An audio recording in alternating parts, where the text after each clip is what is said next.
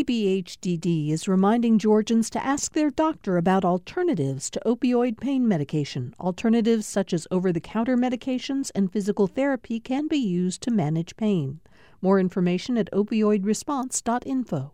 Thanks for listening to the Political Rewind podcast. Be sure to like and follow us and rate us on Apple, Spotify, or wherever you get your podcasts.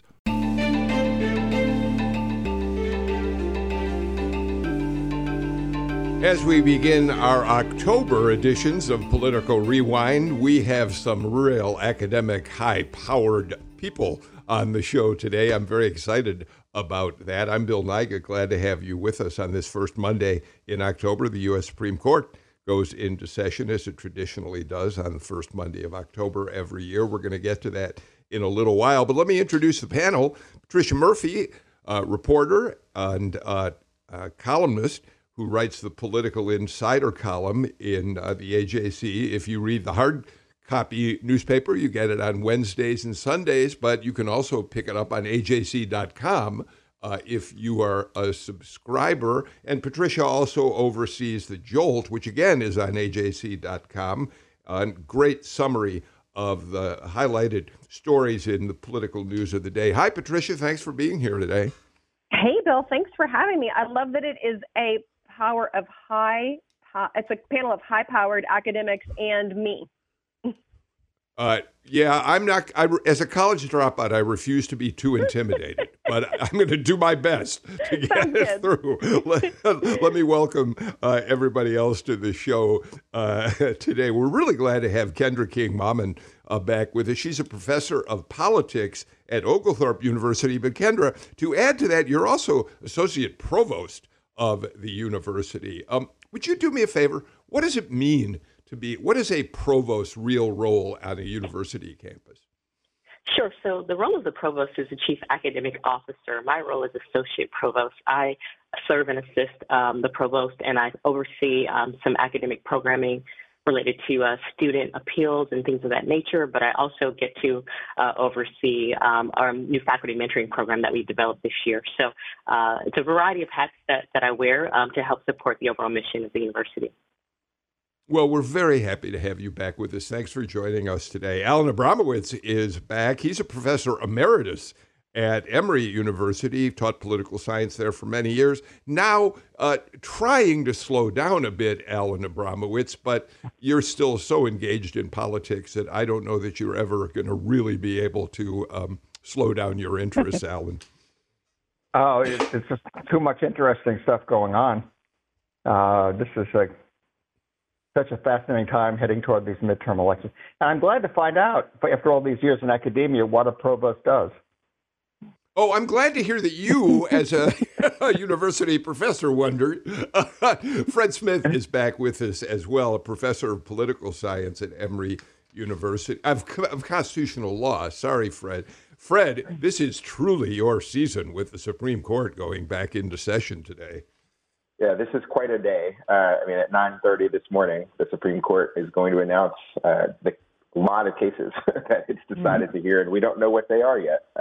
So it's a big day for the court, and for that reason, for the nation.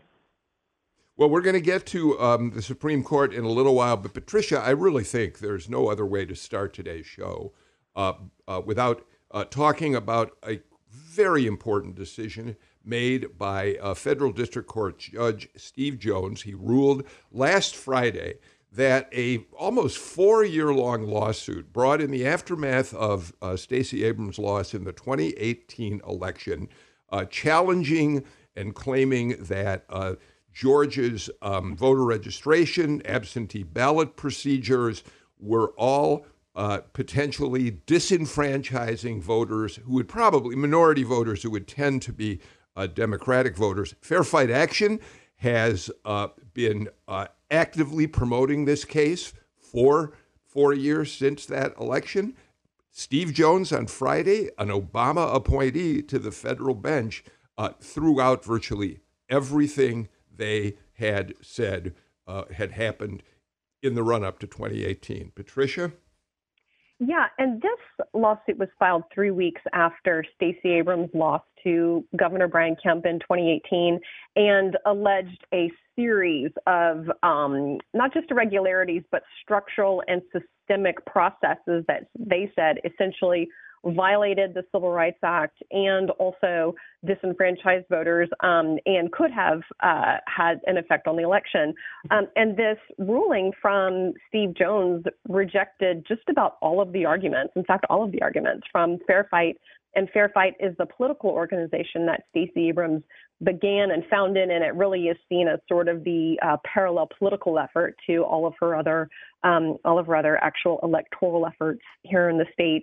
And in his ruling, he said that the 2018 elections and the processes behind it, that it violated neither the Constitution nor the Voting Rights Act. He said that the Georgia election system is not perfect, but it's also not unconstitutional. He also said a problem with the case is that they never produced a voter who could say, yes, I tried to vote and I could not vote for these reasons. They had alleged that hundreds of thousands voters were challenged, and many of those were not able to vote as a result. But they never produced a person to say, this was me and I couldn't vote. For those of us covering the election at the time, that was also a problem that we had in reporting out Fair Fight's allegations about the elections heading into 2018. They would say, well, this 87,000 people have been disenfranchised, and we know that. And I said, well, can I talk to them? And then any of those voters that I talked to said, well, actually, I was able to resolve that, so I know that I am registered now. It's not saying that it's not true. It's that I never could find a person, and the judge said he was never presented with a person who said affirmatively, I am an example of all of these problems with the election. And obviously it's had huge recriminations in the race itself because this is a rematch between Kemp and Stacey Abrams heading into November. Yeah, Alan, the biggest concerns expressed by Fair Fight in their lawsuit were over exact match, which requires people filing absentee ballot requests to have the exact same way that they spell their names, hyphens in a name or whatever. And that led to absentee ballot cancellations. They also were concerned about polling places which had hours-long lines. But as Patricia said, one of the problems with this is that even though they produced witnesses, it was unclear that any of these things that the Secretary of State's office or the legislature put in place were in fact preventing people from finally casting ballots, even though some of them had to jump through hoops to do it. Yeah, I think that's right. And, there's no question that there were some problems with exact match. Some people who were definitely legitimate voters were taken off the rolls. But when you look overall at what happened in the 2018 election in Georgia and across the country, what you see is an election in which there was extraordinarily high turnout. And there was also very high turnout among African-American voters in that election. That doesn't necessarily mean that there weren't problems, but it just seems like whatever they were, they didn't prevent large numbers of people from voting. And I think that's what the judge was basically saying here, is that show me the voters who were prevented from voting by any of these practices in the end. And not being able to do that, I think, was really the downfall of this case. Kendra, the Abrams campaign and Abrams herself have not made as big an issue out of voting laws or regulations in this state that have suppressed votes in the past, as they did in 2018. And of course, at that point, they were running against a Brian Kemp who refused to step down as Secretary of State, a position in which he oversaw the elections. This time around, that hasn't been, despite 4 years of fighting this lawsuit, that has not been a central point in the campaign. But this decision comes 5 weeks before the election. Kemp has jumped on it. Here's a quote that he set out in a tweet. From day one, Abrams has used this lawsuit to line her pockets, sow distrust in our democratic institutions, build her own celebrity. Judge Jones' ruling exposes this legal effort for what it really is, a tool wielded by a politician hoping to wrongfully weaponize the legal system to further her own political goals. That's a strong punch. How do you think this affects voters as they move toward Election Day? I think undoubtedly this is going to just give more momentum and galvanize those who are Kemp supporters and supporters of the Republican Party. This is not a good look holistically based upon everything my colleagues have shared. I think two things that we should pause on that everyone is saying.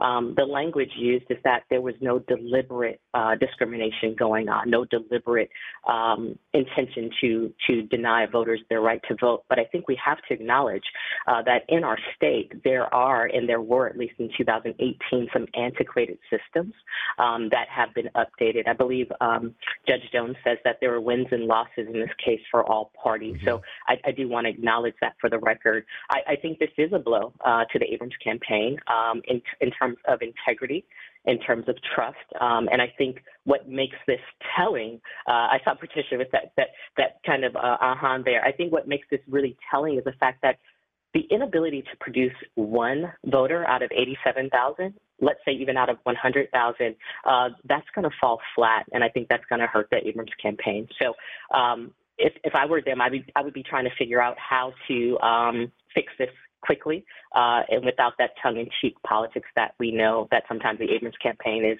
associated with.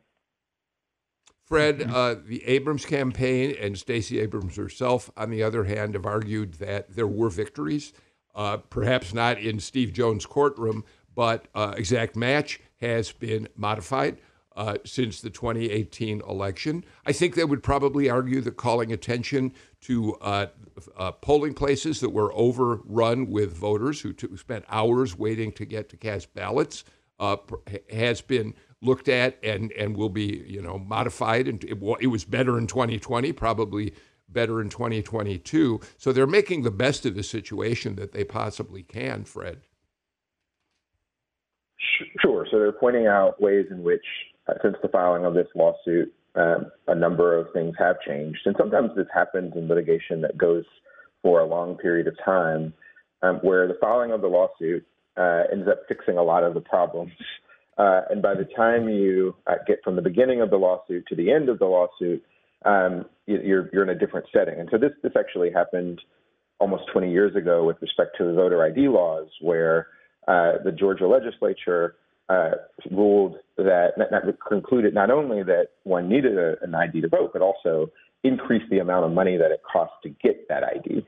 Right, and so a lawsuit was filed on a poll tax theory. The court, the Northern District of Georgia, indicated that it was concerned about that poll tax.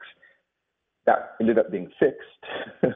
The Georgia legislature made the IDs available for free, and by the time you get to the end of the lawsuit, the answer is, okay, well, now it's not illegal. I also wonder if, to the extent to which the Fair Fight organization was a victim of its own success, because they were identifying these individuals. They were actively reaching out to them. Their initial goal was not to have someone to have standing to file a lawsuit. It was to make sure that people could vote, right? And so at least the people who they could identify, all the whole category of people who they could identify, they reached out to and helped make sure that they in fact could vote. And so that's it's tricky because from a legal standpoint, though, that means it's harder to make the burden apparent. Yeah, Bill, I think both of those points are so important that Fred makes.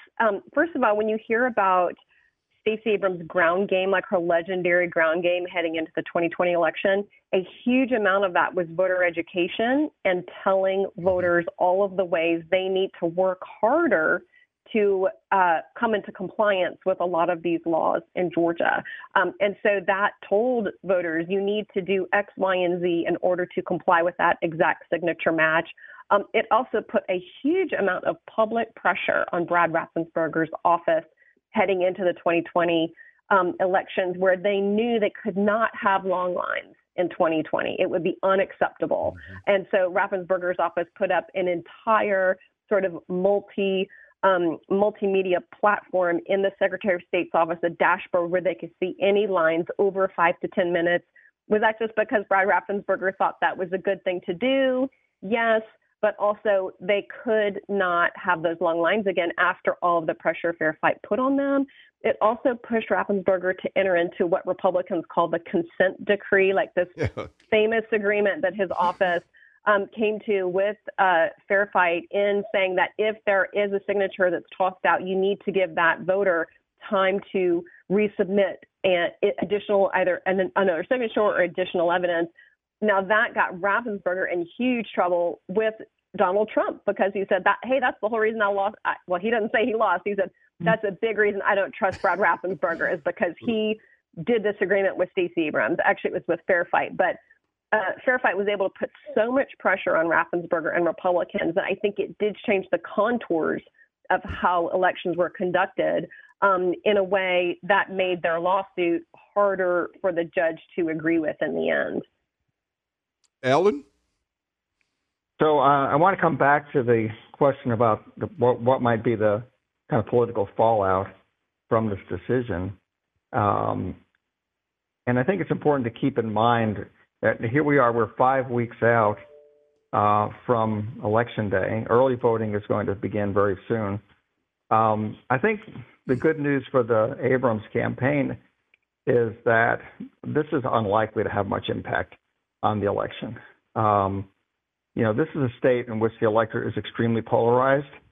The vast majority of voters, have their minds made up, have had their minds made up, for a long time.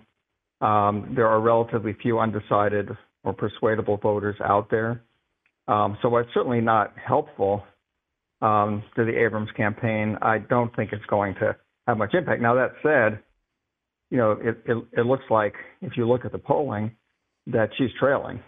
She's got some ground to make up, at least a few percentage points of ground. And this is not going to, this decision is certainly not going to help her to do that. So they need to come back, I think, and make these claims and, remind voters of what they did accomplish, as we've been talking about.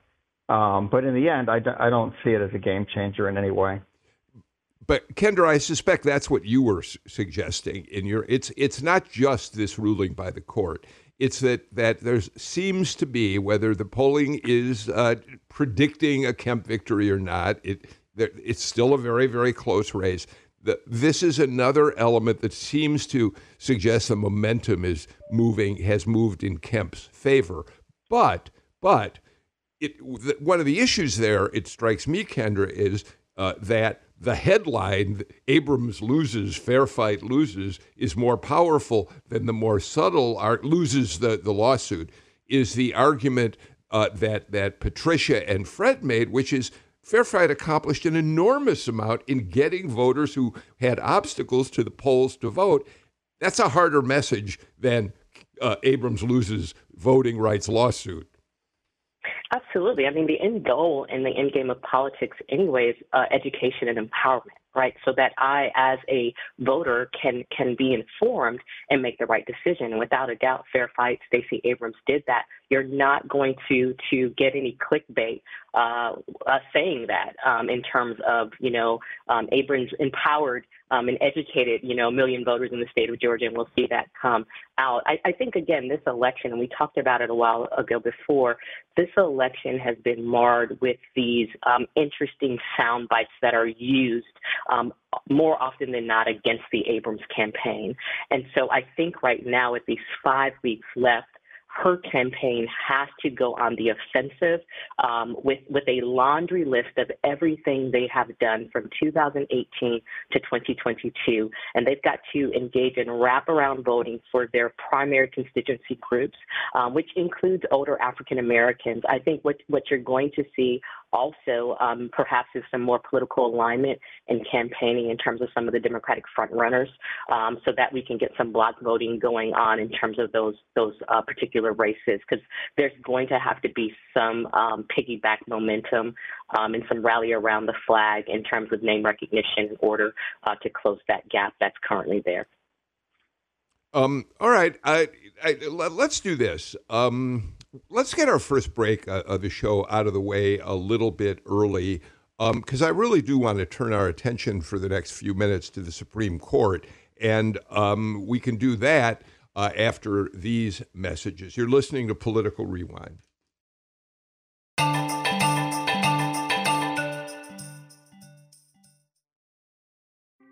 Thanks for listening to Political Rewind. If you like this show, you'll also like Georgia Today. It's a daily podcast from GPB News, bringing you compelling stories and in-depth reporting that you won't hear anywhere else. Join me, Peter Biello, for this quick and convenient way to get the best of GPB News' extensive coverage of the topics that matter to you, delivered directly to your device every weekday afternoon.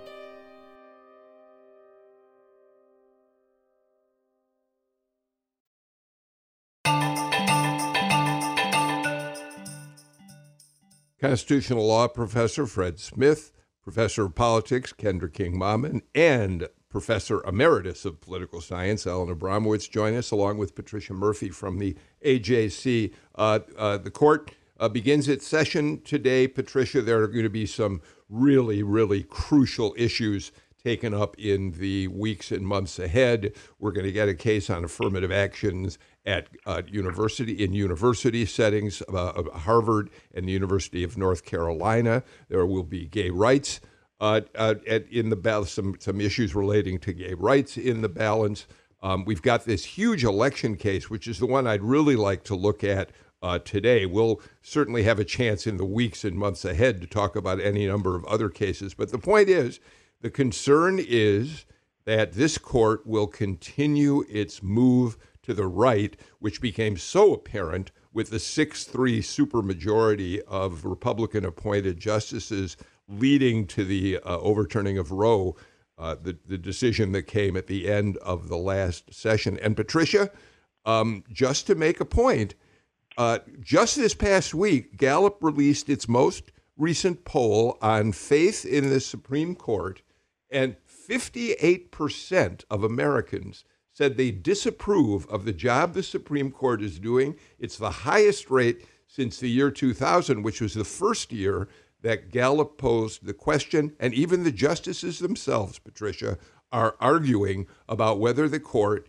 is an instrument of partisan politics rather than doing its judicial duty. Patricia? Yeah, I think that above and beyond how the justices rule on any of these individual cases, the trust in the court coming out of this session is going to be the most important thing that we can take away from it, because people's trust in the court is so paramount in order for it to have checks and balances over the other two branches of government, including White House and the Congress.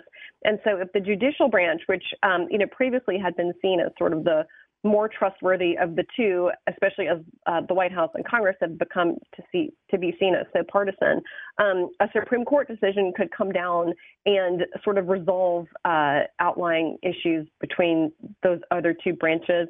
And so to me, it's just hugely concerning. And if you go back to the 2000 election and the Supreme Court's role in deciding that election, if we don't have a Supreme Court that Americans can trust, and we have these huge major issues coming out before it, the consent of the governed really starts to come into question at that point. So I have of all the things that worry me right now, people's lack in trust of the Supreme Court, and the new makeup of the court and the unpredictability of the court, I think is one of the really biggest ones that I worry about. Fred, before we start talking about this election case, which could have profound ramifications in federal elections, let's talk a little bit more about this feeling that the court has become overly politicized. You were a clerk for Justice Sonia Sotomayor, so I assume that you are watching the bickering, the really kind of angry back and forth among justices more closely than some of us might be.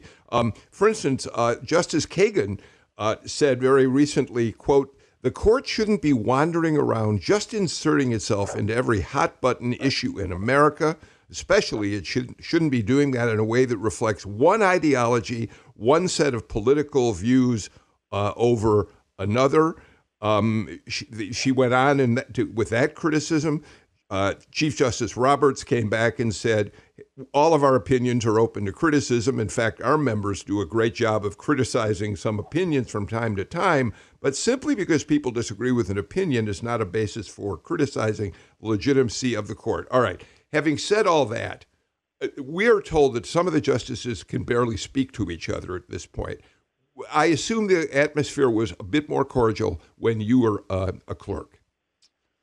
Sure. It was very cordial. You know, they had lunch together as a group once a week, and they weren't allowed to talk about cases. They had a self-imposed rule that they could talk about their grandkids, they could talk about baseball, but lunch was for collegiality. And so there's a lot to unpack in those statements, right? And so we've seen. So first, it was Justice Roberts, right, who said he was concerned that people were couching their concerns about the court in the language of legitimacy.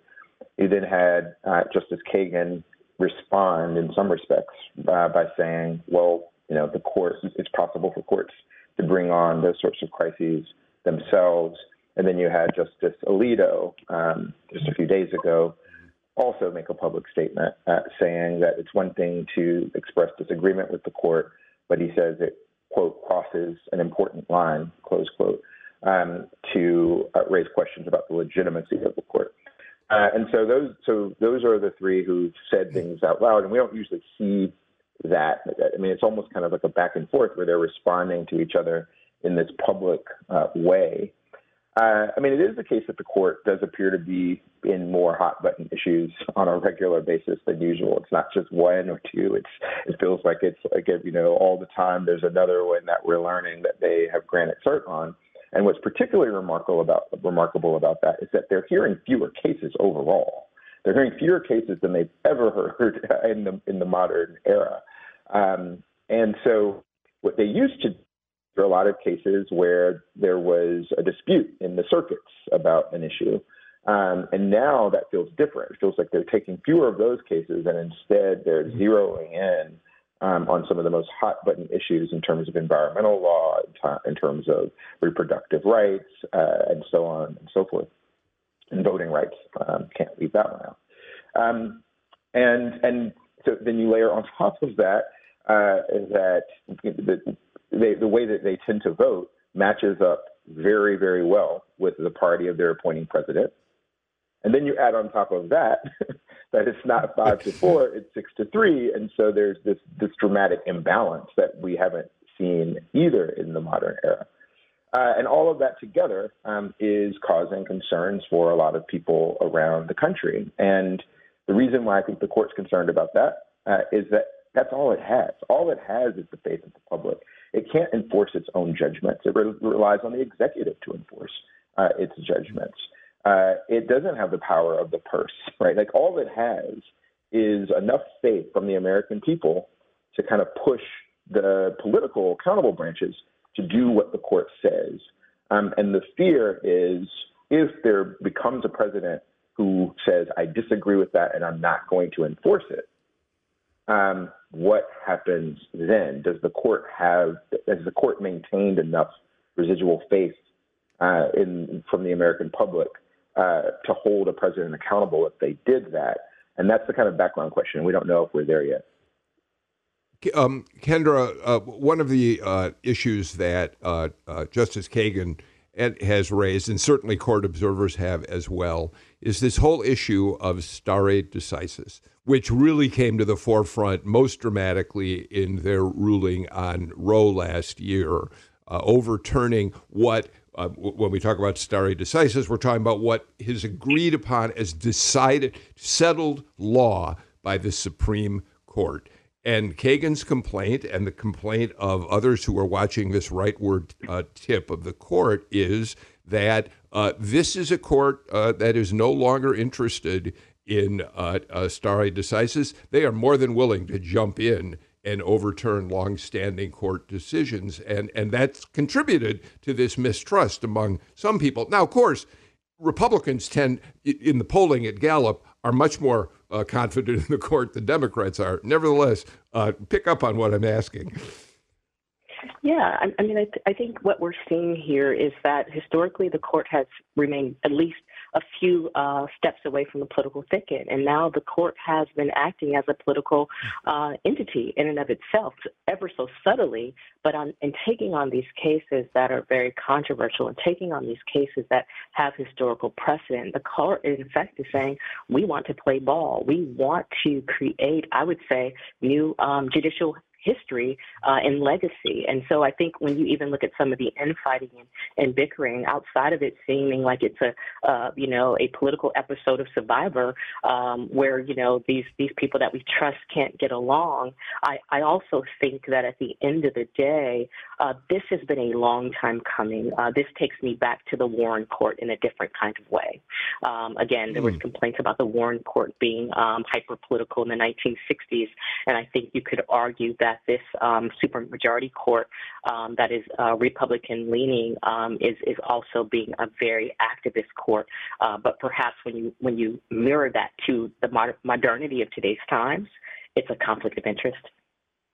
Yeah, that's interesting. You mentioned the Warren Court because I remember as a high school kid, seeing signs pop up on roadsides and in people's yards, impeach Earl Warren. Of course, coming from right-wing organizations who felt that the court had moved way too far to the left. Alan, did you want to jump in? Well, I was just going to say that there's no question, I think, that this court on a whole range of issues, not just reproductive rights. I mean, the Dobbs decision was only one of a series of very radical decisions that the court made in this last term. And there's not much question, I think, that we're going to see that continue. We've got, a 6-judge majority on the court, with only Roberts is the one that's sort of maybe in doubt on some of these issues, but he's not very much. That is prepared, to ignore all these concerns that exist among the public and among the court's critics and just, continue making these decisions. It's like they've been waiting for this opportunity for a long time. This has been a project to create this conservative majority on the court. This is something they've been working toward. It's something that the Federalist Society has been working toward for a long time, that Republican presidents have been working toward, that Mitch McConnell has been working for a long time. They're not going to stop. And there's no question that the court right now is far to the right of the American public on a whole range of issues, and reproductive rights not just one of them. And the environmental decisions that they made also are quite stunning in their effort to restrict the ability of the federal government to regulate the emissions of CO2 and other things. So but I'm not optimistic that this is going to slow down. I think it's going to accelerate. Yeah, and by the way, there's another case that will challenge the authority of EPA coming up in this session. Mm-hmm. Fred, let's get to if we can and I'd like to have you start it because you're the constitutional law professor. So one of the cases the court will hear this year kind of goes back to the subject that we started with, which is integrity in elections. And what they're going to hear at some point is a case that could essentially change the way elections for Congress and the presidency are conducted by taking the power for reviewing challenges like the ones that we saw in the Stacey Abrams Fair Fight Challenge, taking it away from the courts and handing it to state legislatures, giving political bodies the final say on whether elections have been handled appropriately, with integrity, and accurately. It is a seismic, could have lead to seismic changes in our election process for president and Congress. Right, Fred? Sure. So this is going to actually mostly affect Congress. So the issue here is partisan gerrymandering and other ways in which state legislatures are involved in the drawing of districts. So under the Constitution, state legislatures can put forward the time, place, and manner of elections of the Federal House of Representatives, and that means that they draw districts, and they often draw them in very partisan ways. The Supreme Court a few years ago said that it doesn't present a federal constitutional issue that federal courts can address when you have lines that are drawn in heavily partisan ways. And what then happened is that people raised challenges under their state constitutions in state courts. And so you've had some state courts that say, well, this violates our state constitution. The question before the Supreme Court is whether or not state Supreme Courts have the authority to review challenges like partisan gerrymandering under their own state constitutions.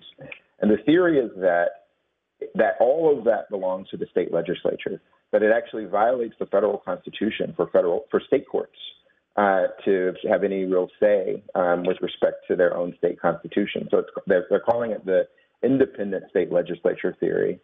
And, this is something that I think just a few years ago would have been, frankly, unimaginable. But the fact that they granted cert on it and the fact that there are a few justices who have already expressed that this is something that they're interested in, and the fact that they've really shown no signs lately of restraint means that we may see that. It may be impossible to go to state court to raise these types of challenges.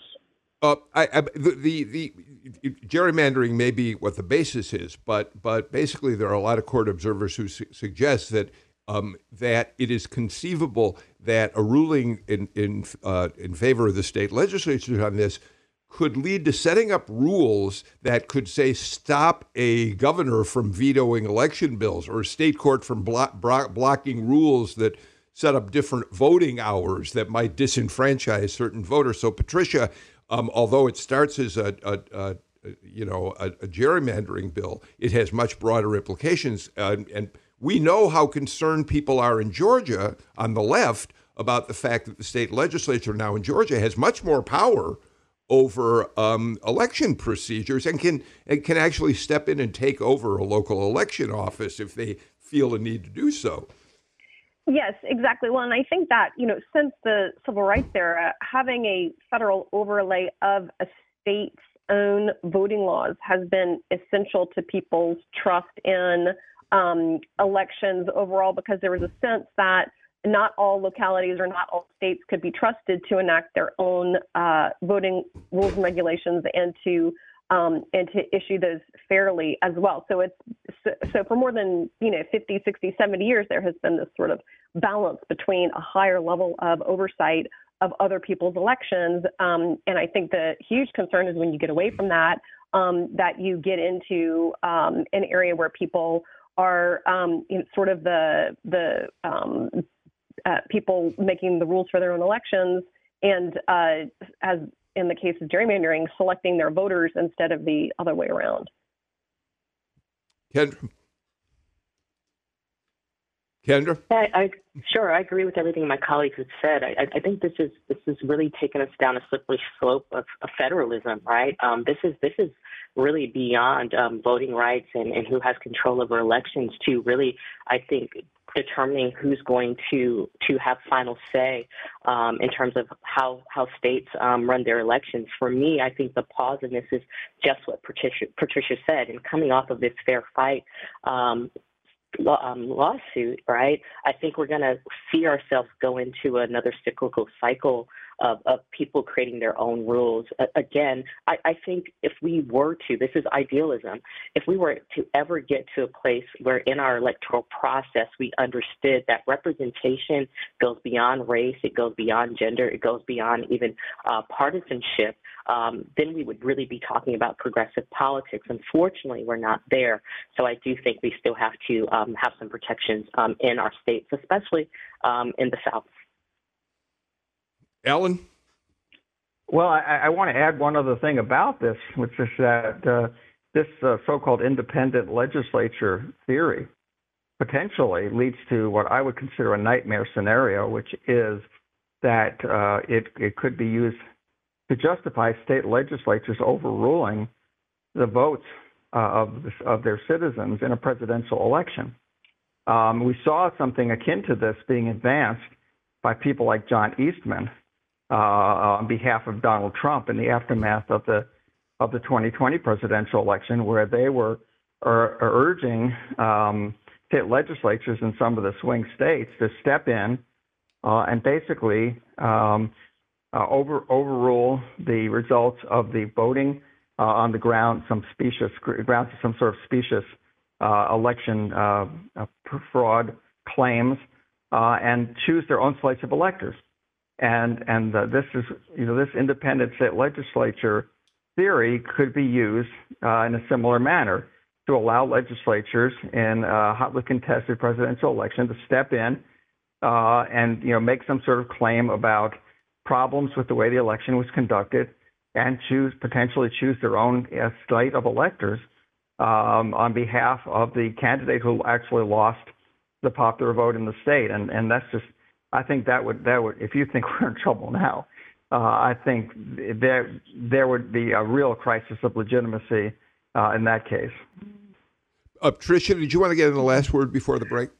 Yeah, one quick point, that the last three justices, Justice Gorsuch, Brett Kavanaugh, and Amy Coney Barrett, have all been confirmed since the changes to the Senate's filibuster rules. And so instead of a 60-vote threshold, those justices needed a 51-vote threshold. And so that opened the door, I think, to justices who would have had a very hard time, especially in Amy Coney Barrett and Brett Kavanaugh's case, being confirmed without a broader mandate. I think you had to really put forward different justices as a president to get to that 60-vote threshold than they're doing now, and I think the effects are becoming evident. I'm getting really late for the break, but Fred, real quickly, Alan proposes a doomsday scenario in terms of what a potential ruling on this case could be. That isn't necessarily, the door could open to all of the things that we're talking about, including Alan's notion, but it isn't, we don't know exactly how far the court will go when they finally do take up this case, and we don't know a date for this case, by the way. Right. We don't know how far they'll go. I think it's hard if they rule in favor of the challengers here, at least on things like independent redistricting commissions. I think those are absolutely out. And then we may see moments where they put in some language that says, well, this doesn't necessarily affect A, B, or C. But what we've seen in the past at this court is that even though they sometimes put that language in, when A, B, and C come before them, they sing a different tune. So that's the scary thing, frankly. By the way, as we go to break, the EPA case I was talking about is the first case the court will hear when they come into session with Ketanji Brown Jackson, the first black female justice sworn in now and sitting on the U.S. Supreme Court. We should not forget that as we talk about all of the controversies swirling around the court. That is truly a remarkable and historical moment. All right, let's get to our final break of the show. Back with more on Political Rewind.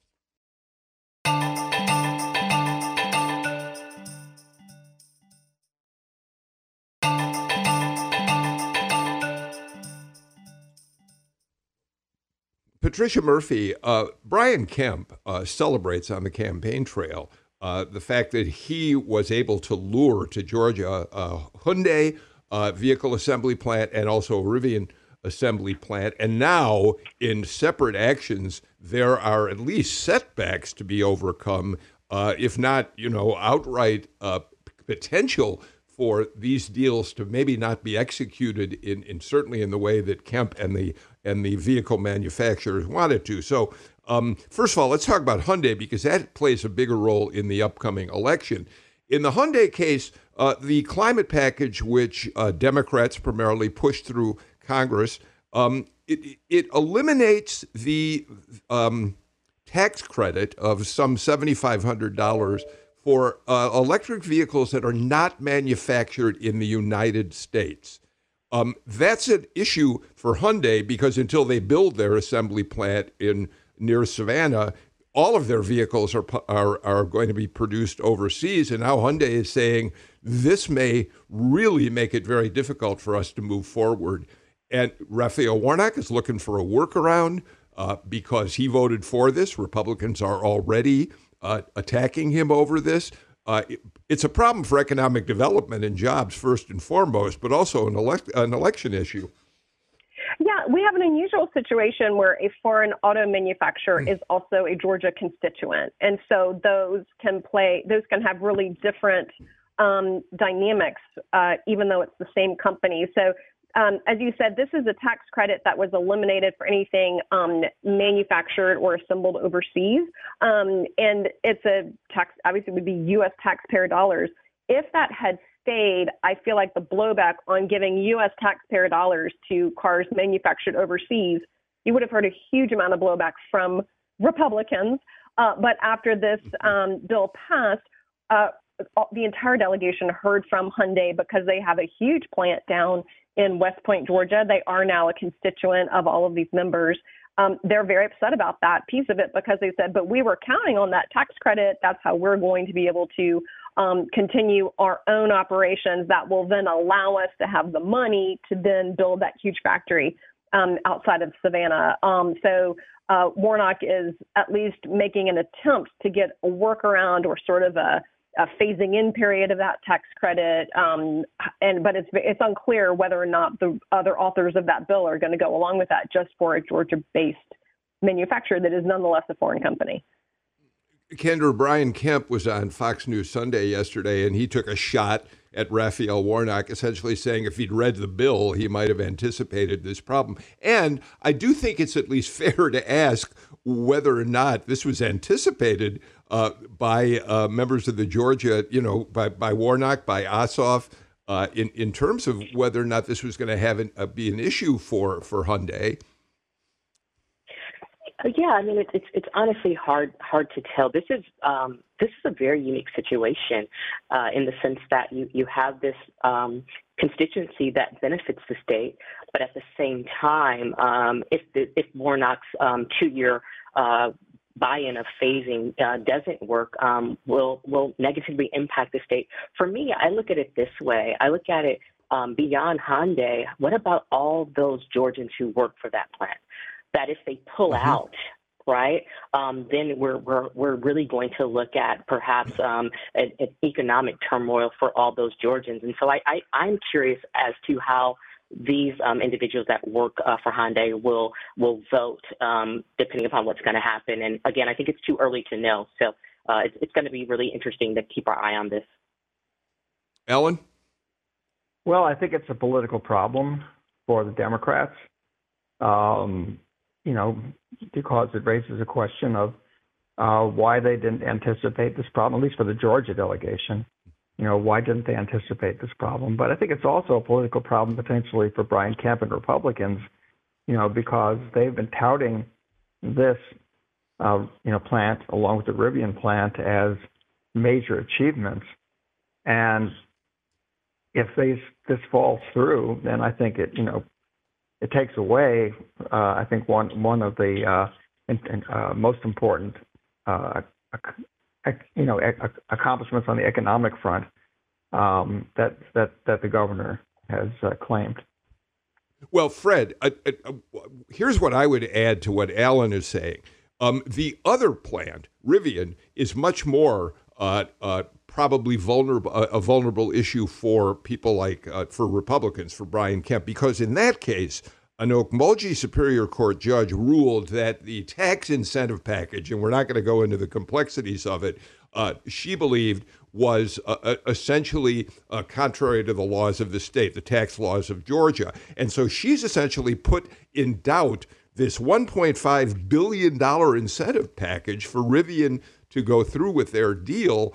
And that could accrue to the disfavor of Kemp, because the question there becomes, why didn't they do a better job getting the local people in those communities to be partners in this whole project? Sure. Right. So both in this case and in the case we talked about earlier, there's a lot of complicated claims. In this one, there's like 7 different claims.